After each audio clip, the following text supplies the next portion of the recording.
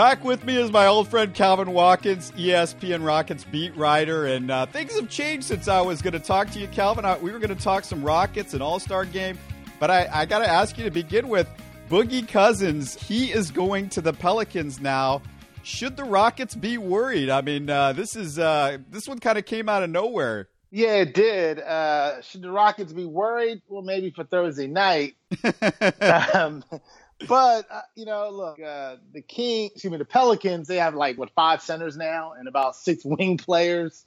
So they, and maybe 2 point guards. So they got to kind of reconfigure their roster. They still have to they have to cut somebody or trade somebody to get under the league, I guess, to get to 15 players. I would say in the grand scheme of things, next year you might have to be worried about the Pelicans, maybe if they could keep Boogie. But if not, I just think you'll see him twice. And the Rockets have handled Boogie Cousins in the past and beaten him. So I'm not too concerned about the Pelicans, even though this is a great deal for them. And they'll probably make the playoffs as the 8th seed, maybe even get to the 7th seed, depending on the kind of run they go on. But I'm not that worried about the Pelicans making an impact on the Rockets right now. Is this the most devastating Twin Towers since you got to go back to maybe the Twin Towers here in Houston, Olajuwon and Sampson? Yeah, I would say so. It'd be interesting to see who plays center for the Pelicans. But yeah, I definitely think this is a great deal for New Orleans. Alvin Gentry must be like, yeah, I earned another year here. So, since Ralph and the Dream were running around down here in Houston. So this is a great deal. This is fantastic. Yeah, back in the day, they couldn't hit 3-pointers, Ralph and Dream. So it's okay. So that makes it a lot better to start with. So you got two guys with range can open up the floor even with that. Let me get you over. I guess was one other thing I was going to ask you about. Winner of the most dysfunctional franchise, Sacramento or the Knicks? Who's got the lead right now? I would say Sacramento has always had the lead, only because Vlade Divac and that owner are just running that franchise into the ground. I'm sure Kevin Johnson, who was the former mayor of Sacramento, that kind of saved the franchise from moving and was able to get them a new downtown arena. I'm sure he's just shaking his head like, I did all this for who? For what? I don't even have Boogie Cousins anymore. So it's a mess out there, Sacramento. Am I a bad guy for not watching 1 second, a bad NBA fan for not watching 1 second of the NBA All-Star game? I was playing 2K with my son, and so we played back-to-back games, and I wanted to see how Westbrook and Durant were going to interact early in the game. But no, I'll tell you, that was the worst dunk contest I've ever seen in a while. And they've had some bad dunk contests, not in the last couple of years, but we could probably go back and there's a couple of bad ones. And that was probably one of the worst All-Star games I've ever seen. I mean, yeah, they don't play defense and whatnot, but man, that was pretty bad. Well, let's talk about the good thing that happened All-Star weekend, and I did watch this. Eric Gordon wins the 3-point contest. Fantastic for Eric, and just besides the 3-point contest, give me your impression of Eric Gordon, not just on the court. What have you seen from this guy this season, just as a guy in the mix with the Rockets and adding to that chemistry and what he's been able to do on the court, but the guy that you've seen off the court also? I think Eric has found a new life with the Rockets just from the simple fact he was frustrated. When you talk about dysfunctional franchises, he had mentioned what New Orleans was the last couple of years he was there. And now he gets with a stable franchise like the Rockets, and you see he's thriving. And Eric has always been a really good guy. He's real soft-spoken. He's cool to talk to. I mean, his game has been outstanding. You can see that he is healthier than he's ever been. He's showing everyone he's got handles. He can penetrate. He can shoot it from the outside. If anybody was deserving of that 3-point award, it was Eric Gordon. Because if you remember, they were booing him, and I remember watching it thinking, those boos? I ever remember someone getting booed in the 3-point contest or do a skills competition or anything like that. But Eric Gordon was booed at the beginning, and then he won it. And so it was a good weekend for him. Tell me why I shouldn't be worried about his back issues, because I always get worried. I watched Tracy McGrady for a long time, Calvin. Yeah, whenever someone has a back issue, you always get kind of worried. I don't think he's had the same kind of lift that he's had the last couple of weeks because of the back. I don't think it's a major issue. It's something to monitor, something to, look at. Before this All-Star weekend, I had asked Mike D'Antoni, I said, do you want to just shut him down, do the break, skip the 3-point shootout? And he was like, no, he's going to be okay. I asked Eric about it. He said, no, I'm fine. It's just something you got to monitor and manage. And he said he was good. I think he played the last game against Miami before the break, and then he played in the 3-point shootout. So he was fine. But it is something to watch. It is something to monitor. Now, I will say this. If he does miss another game from the back injury, is it a legitimate question to ask, well, maybe he should have skipped All-Star weekend. Maybe he shouldn't have played that last game against Miami that they eventually lost to rest his back. I think it is a legitimate question to ask, but the Rockets say that he's fine, and then when they play New Orleans on Thursday, he's going to be out there. Is there anything that you're hearing as far as trade rumors right now with the Rockets? If they make any trade, it'll be a minor trade to try to add some depth. You hear different things about should they bring in another big, another stretch four? Should they bring in a guard? They've been linked to Tariq Evans. They've been linked to all kinds of guys that are out there, Mario Chalmers and whatnot.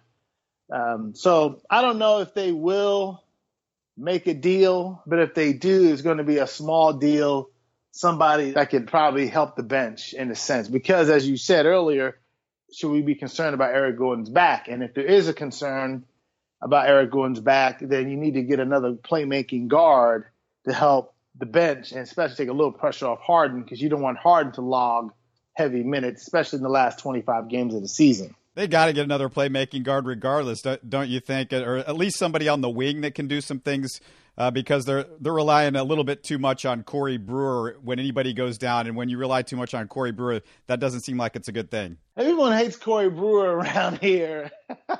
Yeah, I think you need another wing player, a 3D guy, without a doubt. I think that's what you need more than a big, because you have three centers, Trevor and Decker and Ryan Anderson. They kind of got the power forward situation settled in a sense. So you do need another ball handler, I think. I think you've always needed another ball handler. I think that's what they were looking at Tyler Ennis. Remember when they made that deal with Beasley to get Tyler Ennis before the start of the season? And then Tyler Ennis just hasn't played, and he's not going to play under Mike D'Antoni. So, yeah, you probably need to get a veteran guard, someone out there to help come off the bench that could deal with it. Lou Williams might have been a name that was out there who's with the Lakers. I think he brings instant offense. And I think it's easier to bring a veteran guard in here to get less minutes because the Rockets are the third seed in the West, and at some point you will get major minutes. It just depends. It's going to change every night. Well, I'm sending Daryl to some sort of facility if he doesn't make a deal at the deadline, because I'm really worried about him if he doesn't make a trade deadline deal. Let me ask you about Harden and the MVP. Is he right now the prohibitive favorite? Can he lose it at this point outside of maybe going down with an injury? With the way things are shaping up, it looks like they could be pretty solid in at the third seed. I think Harden is still the leader in going down the stretch. However, there's been a lot of talk about LeBron James and his season and what he brings to the Cavaliers. I wonder if he'll take some votes from LeBron. I'm sure the Warriors are going to be pumping up Kevin Durant's numbers at some point here. And you never know how the voters might think to that end regarding, Harden and the MVP. I think Westbrook is still going to be there. He's still going to have his numbers. Isaiah Thomas from Boston, he's going to get his numbers as well, and he'll get votes. But I think Harden will win the MVP. I don't think it's, a slam dunk in a sense, but Harden should get the award. I mean, when you look at what he means to his team, it should tell you a lot. The one thing that I worry about, Calvin, and this is a little too early to worry about at this point, but there's playoff Harden and then there's regular season Harden. And playoff Harden isn't going to get those foul calls that he normally gets. We know that. He has difficulty, obviously, keeping possession of the ball, the turnover problem. And when defenses get locked in, it gets even more difficult. He had that huge turnover game against the Golden State Warriors in the playoffs a couple of years ago, and that has been an issue. His shooting percentage goes down. Is that something that you have any feeling that could change this time around? Well, he always gets tired late in the season. I mean, that's something we've seen with him the last 2 years. I wasn't here the year they got knocked out by Portland in the first round of the playoffs, so I don't know how tired he would have been, but that was the first round. But he has logged a lot of heavy minutes in his career. He led the league in minutes the previous 2 seasons. He's not leading the league in minutes now. But what I saw, I think he had like 40 some odd minutes in the Miami game the other night. So I was a little concerned about that. But the Rockets were trying to win that game. They were losing all the way through. So Harden does tire late in the season. That has been the case with him. Whether or not it happens again this year, I'm not really sure. I think D'Antoni has to manage the minutes. And if you get another guard, a playmaking guard like you were saying, maybe that could help keep Harden on the bench a little bit longer.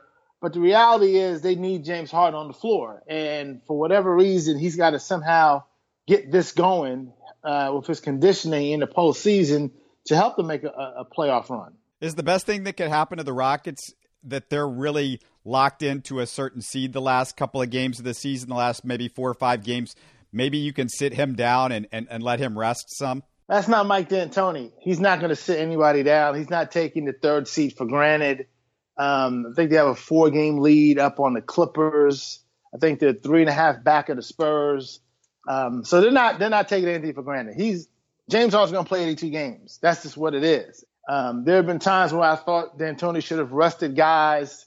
There have been times where I thought D'Antoni should have sat Harden for the 4th quarter and blowouts, and he played him. Mike D'Antoni wants to win ball games. The higher the seed, the better.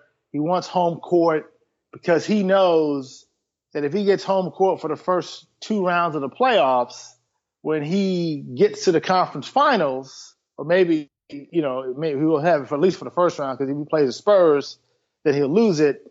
But he knows he needs at least home court in that first round, because if you look at it now, they'll play Memphis in the first round of the playoffs. And that's not an easy game. That might be a 7-game series just because Memphis gives the Rockets fits. So Mike wants home court. He wants to win as many games as possible to get his guys ready. Yeah, no, I agree with you. I was just saying I'm hoping maybe late in the season when they've got something locked up, maybe he can rest Harden a couple of games, and that maybe, if they clinch the 3rd seed. Yeah, but say they clinch the 3rd seed and it's like 2 games left. I don't know. Do you sit him? I would say, yeah, I'm with you there, but I don't know. I don't know if Mike will do that. Last thing I wanted to ask you about is the bidding for the All-Star game in 4 or 5 years. We heard some stuff over the weekend that Houston might be in that mix. What are you hearing about that? Well, they want the All-Star game, no doubt. They feel like what happened in the Super Bowl, I guess 3 weeks ago, was a positive for them because Houston got a lot of praise in terms of how they presented the city. The traffic wasn't as bad as many people thought.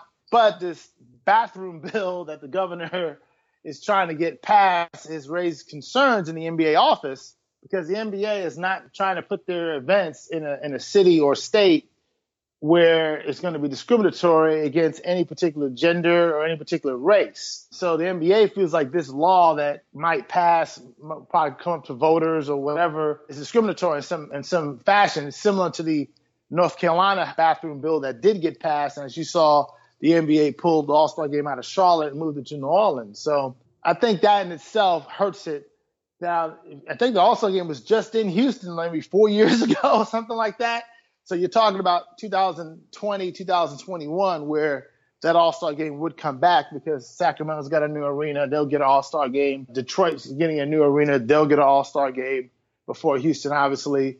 But these laws, the NBA is very, very protective of their brand, and they're not going to put their game, their signature game, in a city or a state where they feel like there's some discriminatory practices going against people of different genders or different races. Hey, that's ESPN Rockets beat writer Calvin Watkins. There's no way we would put him in a deal with New Orleans for Langston Galloway. Thanks so much for doing this, man. All right, bro. For more interviews, subscribe to Houston Sports Talk on iTunes, or if you're an Android user, download our free Houston Sports Talk app in the Google Play Store. We're also available on Stitcher or the TuneIn app, and our website is houstonsportstalk.net.